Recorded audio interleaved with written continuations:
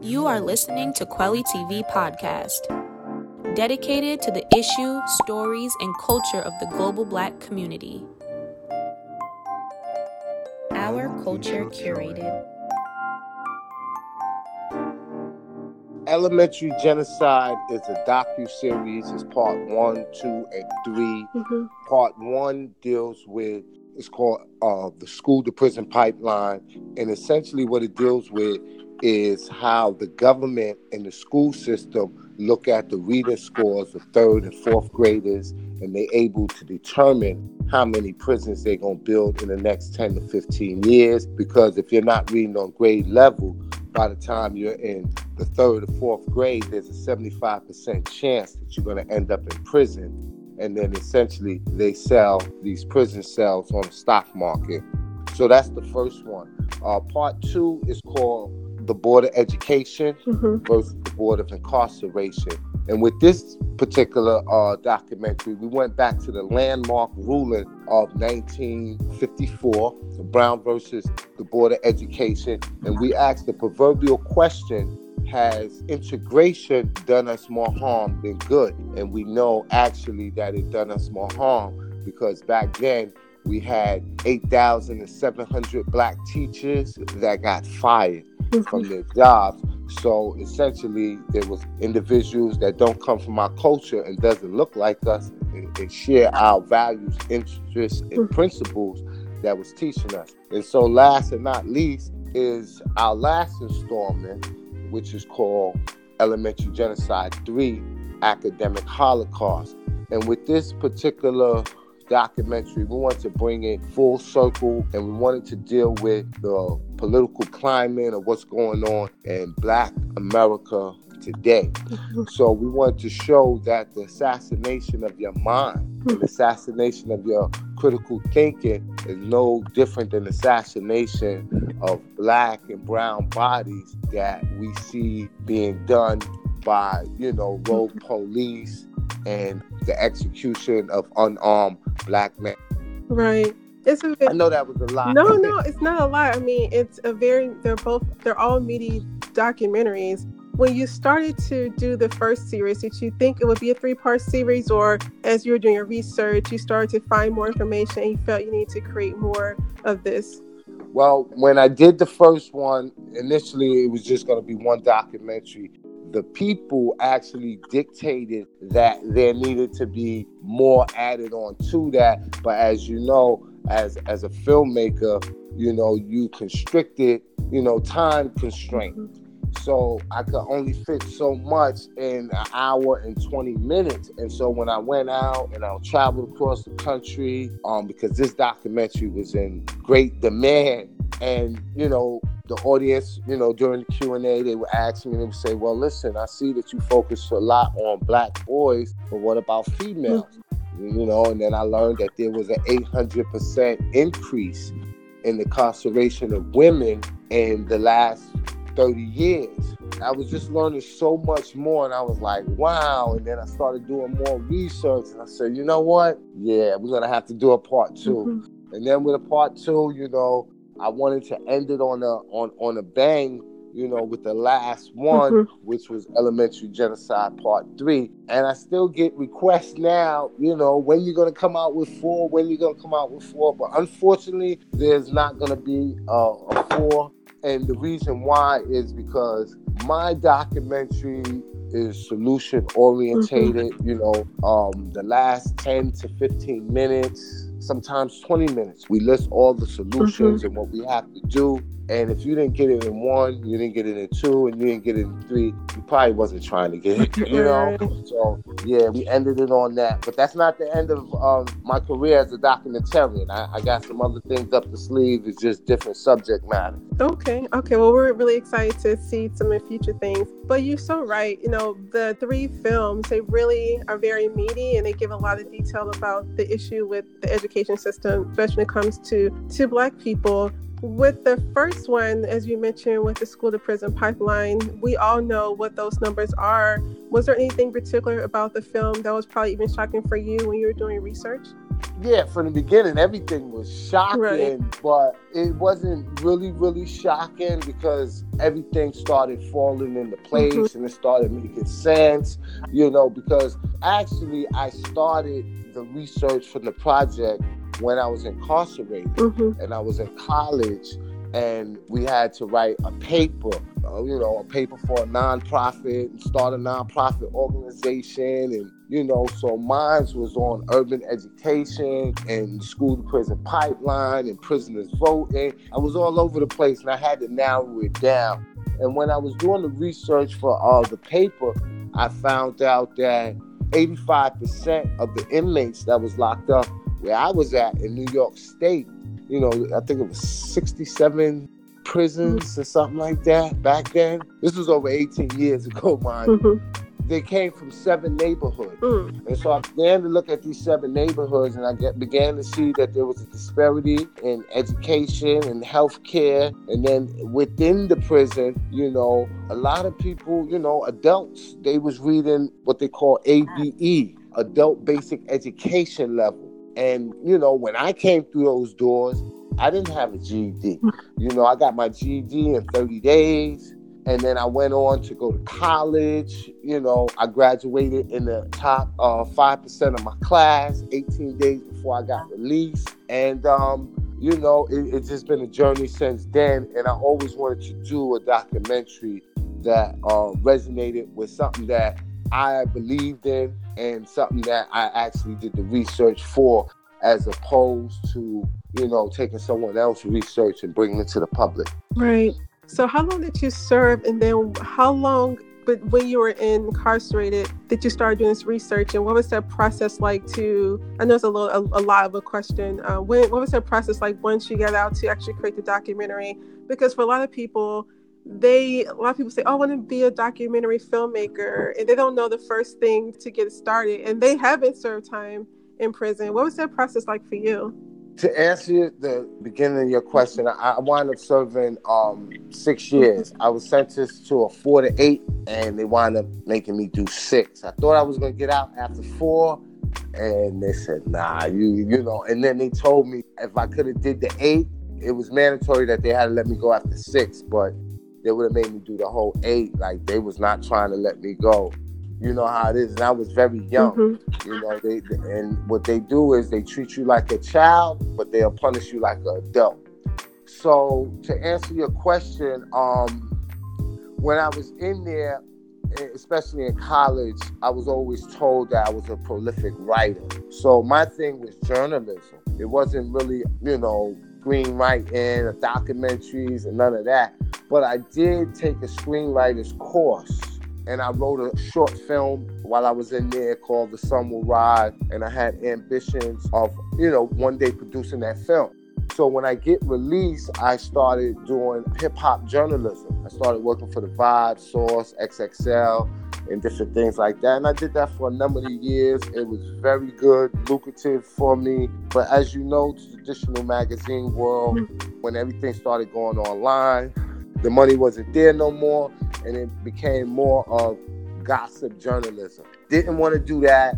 So I dusted off my script that I had written while I was incarcerated, and I was trying to sell it. And a lot of people was interested. The only problem was the money that they was trying to offer me, I couldn't get my clothes out of the cleaners with. It wasn't a substantial amount of money, but they wanted to, I would have had the writing credit and different things like that. And it was with some, relatively, I want to say, decent film companies. So what I decided to do was I decided to make it into a short film and enter it into film festival. I knew I had enough money to do that. So I casted it, got with a couple of other brothers and sisters, and we did it. We submitted it. And to make a long story short, we won several movie festivals. And one of the festivals was here in Atlanta. It was Atlanta Hip Hop Film Festival. And part of winning was that you can be apprentice for, I think it was 3 days at Tyler Perry Studio. And at that time, they was working on Daddy's Little Girl. So I went down there, did the apprenticeship, and on the last day, I finagled it and turned from being an apprenticeship to actually working on the set. Wow. It was the last day, and I was just like, this is my shot. So I worked with the Tyler Perry studio. I want to say I did about 4 films. Wow. Got the knowledge, the know-how, and in between time and meantime, I started shooting videos, started shooting commercials. And then it was to the point of, Raheem, what's next? So looked at that research paper that I did when I was incarcerated, and I said, you know what? I'm going to do a documentary like this. And I picked up the same camera that I had, the same computer, and I just actually went out there, shot it, edited, and put it out. And as they say, the rest was history. Wow, what an amazing story. And the world opens up to you. Like, you did this one film, you were able to write for Vibe and all these really awesome publications.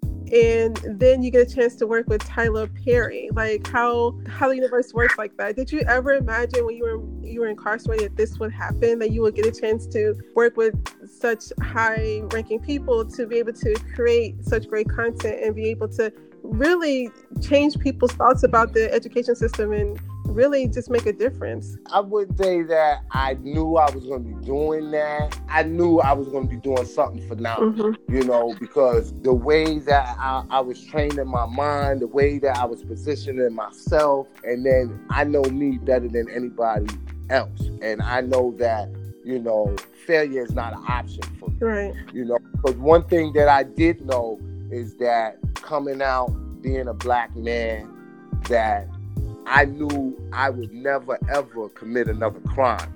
But I can't say that I wouldn't be accused of one. Because just being a black man with a checkered past, if I'm walking down the street and there was a crime, within a 5-block radius and happen to be a black male and I fit that description, they're going to take me to jail, whether I did it or not. This is the reality of being black in America. Right. But what I did know was that everybody respected me for my writing. As a writer, no one cares about your background, so that was my thing. Like, if I'm a writer, I'm my own boss, I work for my own self, and I knew that was the position I was going to take. Mm-hmm. So after I got out and I did the 2 years on parole, I had to work and different things like that. The day that I got off parole, I quit my job. I was like, I'm never going to work for nobody else. And I haven't. I haven't worked for nobody else since then. Right. I'm working for myself. So, don't get me wrong. Me telling this story make it sound easy, but it wasn't easy. Mm-hmm. Don't think that the money, came flushing in. There was a lot of broke days, and but you get through it. You figure it out. Mm-hmm. How do you get through it though? Because you meet so many people who, like, I'm an entrepreneur myself, have Quilly TV, and it gets really hard. I work for myself, and sometimes the money isn't flooding in as you say. And then you meet so many people who think it is easy, right? They think, oh, well, you just create something and the money comes, but it's not like that. And with social media, I think sometimes we see the good times, we see the positive things, we see the awards, but you don't sometimes see the adversity that you face when you're going through whatever it is, trying to grow your business or trying to get someone to be interviewed, whatever the case may be. What was that process like for you when you were in those dark places, and how were you able to get past it?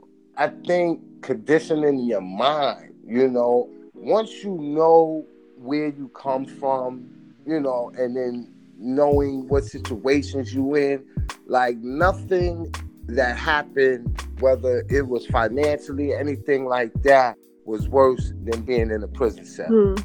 So anything that I ever went through, it wasn't worse than that. So, still sharp and still, anything that you go through, it's a life lesson. It's only going to make you stronger. And then you mentally prepare yourself for things.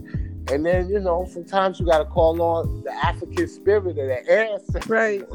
And, I have a brother that transitioned, and I always, he was very smart, and I always say what Joe would do in this situation. Mm-hmm. Joe would, if he was here, he would figure it out. What would he tell me?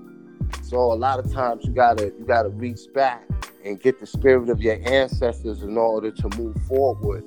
And like I said, it's never easy, but always, whenever I found myself in a bind or things wasn't going right, you know, as an entrepreneur, a lot of times you're dealing with net 30. People want to pay you half up front, half when you finish. You know, some people you might have just gave the project to. Now you're waiting on your back end money, and it don't always come when they say it's gonna come. Right. But I will always get a phone call for someone else. Yo, I need you to do this. Are you available today? And the universe just puts it there for you. Right. And then another good thing too, right, is that I was able to build relationships with people. That was the most important thing for me to survive, right? Mm-hmm. Like, to this day, people will call me and they'll be like, yo, your number's still the same after 18 years? And it was just like, yo, when they tried to call my number, they was like, they didn't think it was going to work. And they was like, yo, tell me you still do music videos. And I'd be like, I shot your video 15 years ago. Yeah, I need another one. And, you know, and the thing about it, that one person will refer me to other people. So I do very little marketing and promotion. Like, I live off of referrals of other people. Now, there was a time that, you know, you just starting out, you had to take short money. Mm-hmm. You know, you ain't got a big name yet. People really don't want to pay you what your worth was. But then I found this one client. And the thing about it is, when you find someone who has money and they value your talent and they refer you to other people, 9 times out of 10, that group of people is going to be in that same income bracket. Because, you know the saying, if you hang around 4 broke individuals, you're going to be the 5th. Right. So money attracts power, and money attracts other people with money. So once I was able to get in that circle, then the money started getting better. You know, I started getting to, as the young kids say today, I started getting to the bag. Right. Secure the bag. Yes, they say now, right? Yep, I had to secure the bag. And when it was secure, I never let it go. Hey, that's what you got to do. As an entrepreneur, that's exactly what you have to do. I am really enjoying my conversation with Raheem Shabazz. He is the director of Elementary Genocide 1, 2, and 3. With the films, just talking a little bit more about the films before we go to our lightning round, just for quick questions. One of the interesting things for me was the part 2 about how important it is to have Black teachers teach Black students. Of course, we see the viral videos of some white teachers who do a great job. Not to say that white teachers can't teach Black kids, but there is something to be said about having another Black person who understands the history, the community in which they're teaching, actually teach their student. What's the most important thing in the film that you want people to know about that part of the documentary? That's the most crucial part right there. If you don't take nothing away from the documentary, you need to know that. For instance, with me, I started getting in trouble in the 4th grade, ironically, right? Mm-hmm. And it was a white teacher. Her name was Miss Foresca. And she brought me that book, Man, Child in the Promised Land by Floyd McKay. When I tell you, I couldn't put that book down. And I don't know what it is. She just knew that would be the book for me. And from there, James Baldwin, everybody else, like, that really put me on my path to being an avid reader. So although I was a bad kid, I still liked to read. I was smart, and I was always ahead of everybody else. But she was a white teacher, you know. This is the thing, right? Do we wait, for every 150 years to another John Brown come around, and that's a real ally to Black people? No, we can't do that. And statistically, it has been proven that when a child is taught by someone that looks like them, that they have a higher academic success. Mm-hmm. And we know that, culturally, that there's a difference in our history. There's a difference in our language, in our linguistic, the way that we convey words. Mm-hmm. We are people that, sometimes we speak in rhythm and movement. And sometimes to outside people, that's intimidating. Right. So this is where you see a lot of times you might have a child being deferred to the principal office, or he's being written up, or she's being suspended for willful defiance. And that may simply be a young sister rolling her eyes and sucking her teeth. That's willful defiance. I ask you to do something, and you roll your eyes and you suck your teeth, and they may have the intention of doing what you wanted them to do, but this is how kids express themselves. And now you got them, adjudicated a juvenile delinquent because they got suspended from school. And we know that there's a disparity in suspension. And those that are suspended are 3 more times likely to get in trouble. And when they get in trouble, they go to jail. And 9 times out of 10, that person is black or brown. Right. So when we know these numbers, we have to be very, very careful, who we allow to educate our kids. Malcolm X said it best, that we are the only race of people to allow open enemy and other people to actually educate us. You don't see it in no other ethnic community. And what's sad about it is that people will say that it's racist and that it's wrong, that anybody should be able to teach anybody in it. We shouldn't look at race. I think our problem is that we vocalize it. Other people don't even speak about it. They just do it. They just do it. And it's very unfortunate. But what I will tell you is this. I have traveled all around the country. I have did over 300 screenings with all the documentaries combined and lectures. And a lot of times I was in all white spaces where there was a handful of blacks in the room. And the white audience never have a problem with that. And I always get the questions where people say, well, I don't think, that is right. And, I agree with everything else, but I don't agree. And it's just ironic that our own people won't agree with that. But white people agree with it. Well, it is interesting. So you have a screening with mostly white audience, and you mentioned about having black kids being taught by black teachers. Like, yeah, we get it, but then for black people, like, wait a minute, that's not right. That's very interesting. Yeah. And it happened several different times. One time in particular, it was from individual female that was a black teacher. And, during the Q&A, I said, anybody got any questions? And she really challenged me on it. And, I handled her with kid gloves, but I had to shut her down. Right. Well, it's good you did handle her with kid gloves. Appreciate that. So we're on that lightning round. There are 4 questions. I call it the Quilly rounds. Quilly means truth.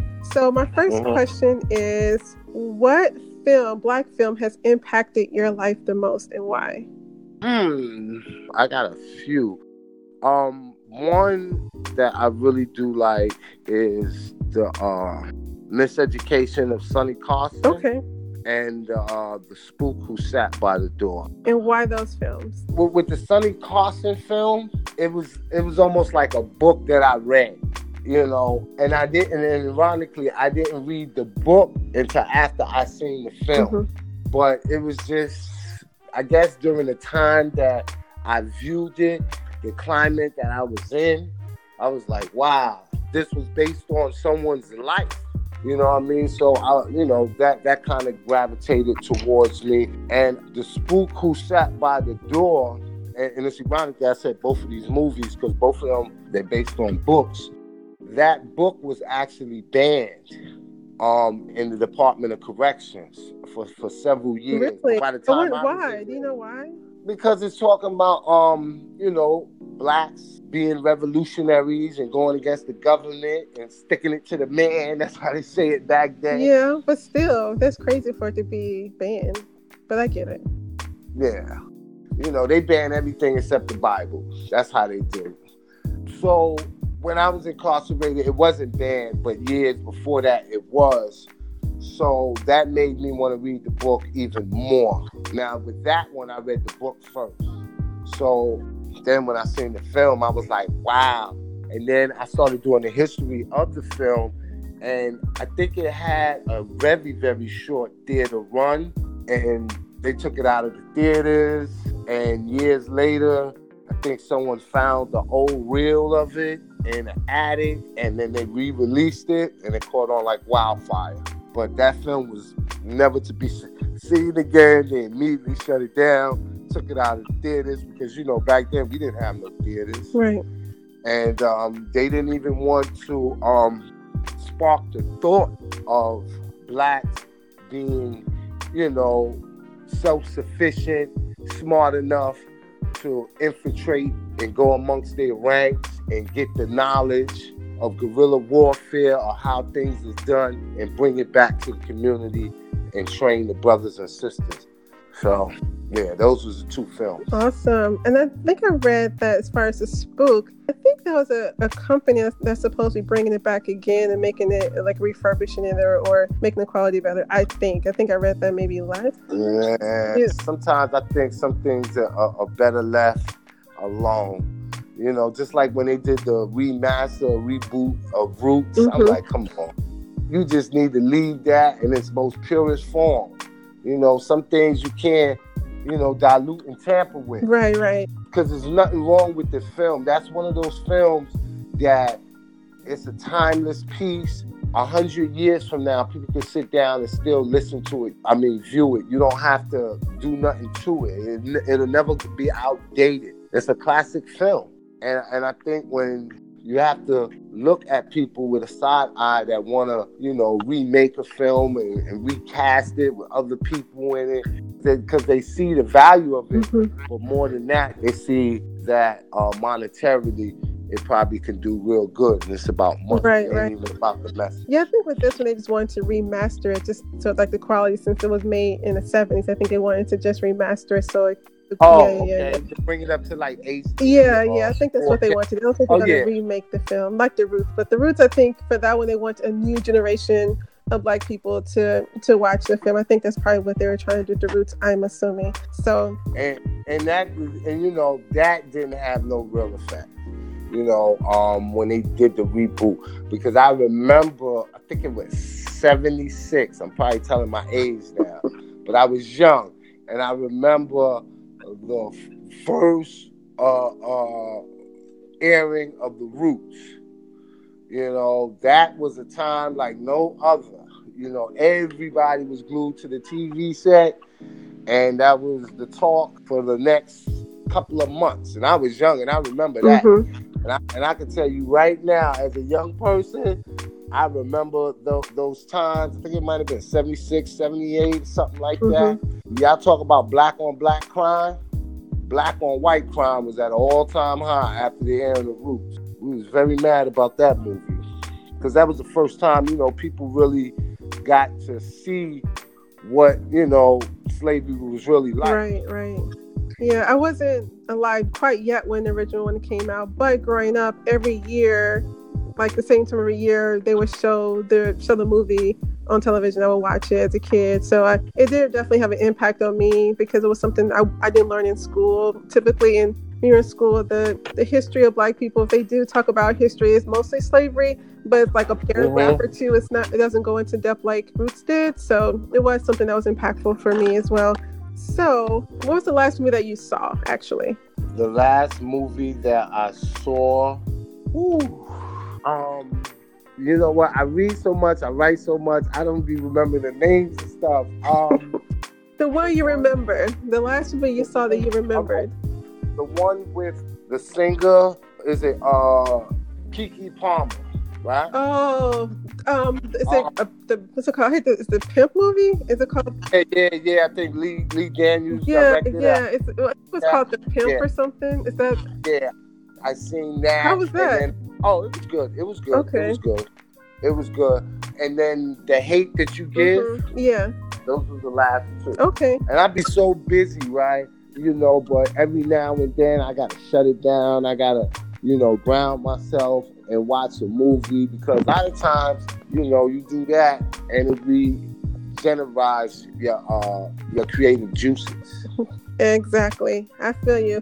I don't watch too much either. I watch Quilly films because, you know, we have to put them on the platform. I have to watch them to make sure they're in mission and keeping with our mission. So I don't get a chance to watch as much TV either, but definitely, or films. But I try when I have some free time. Definitely try to watch it. So this is my last question. As you know, Kweli means truth in Swahili. So as a director, how do you speak truth to power in your filmmaking? And what's your authentic voice, your truth voice when it comes to filmmaking? Well, with my films, when you see the cover, you know it's unapologetically Black. Right. You know, just that alone. Wherever I go, I represent that. And it's kind of different for me than a lot of other people because been in spaces like this since I was 13, being conscious and knowing. So this is almost like a way of life for me. So there's never a moment where I'm not who I say I am because I've been like this for so long. You know, they have a saying that if you want to see if someone stands in their truth and really pro-Black, you know, see if they the same person around white people. Bring them around your white friends or see them act in those spaces. I'm the same person, no matter where I go. Even with a new project that I'm working on, I have two of them. With one of them, it's not so much, it's for a worldwide audience, but you can see where I put the truth from a Black perspective in there. You know, you're going to catch it, but it's not overly saturated with that. Right. Sometimes you have to, you know, give them the medicine little by little. But there's always going to be truth in whatever I do. You know, I'm going to always represent for me and represent for my people foremost. And that comes back, like I said, I was an avid reader. And when I read the opinions of Marcus Garvey, you know, one of the things that he said, intelligence rules the world and ignorance carries the burden. And as a young individual, I never wanted to be a burden for my family, for my people, and most of all for my race. So I'm going to always stand and walk in that truth. That's just me. Wow, what a great way to end this conversation. Thank you so much, Raheem. You can watch all 3 of Elementary Genocide on Kweli TV, and you can search for Elementary Genocide. Thanks so much for this conversation. It was really great talking to you. I learned so much about your history and your motivation for creating these films. I really appreciate the time. All right, and thank you for allowing me the opportunity to have my film stream on your platforms. And remember, you was asking me how, you know, an individual make it as an entrepreneur in hard times. Yes. Well, a couple of months ago, I fell back on hard times. You know, it wasn't really hard times. It's just when you have a lot of money all over the place and the money's not coming in as fast as you want, and you went waiting on that one big check to pay it all off. Right. You know, and that check was late. That Kweli TV streaming money came right on time. So I want to thank you.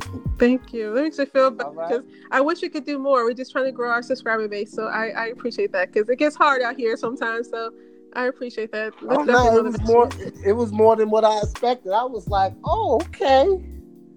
I need to make 2 more movies to put up there. I appreciate that, sister. Thank you. Thank you so much.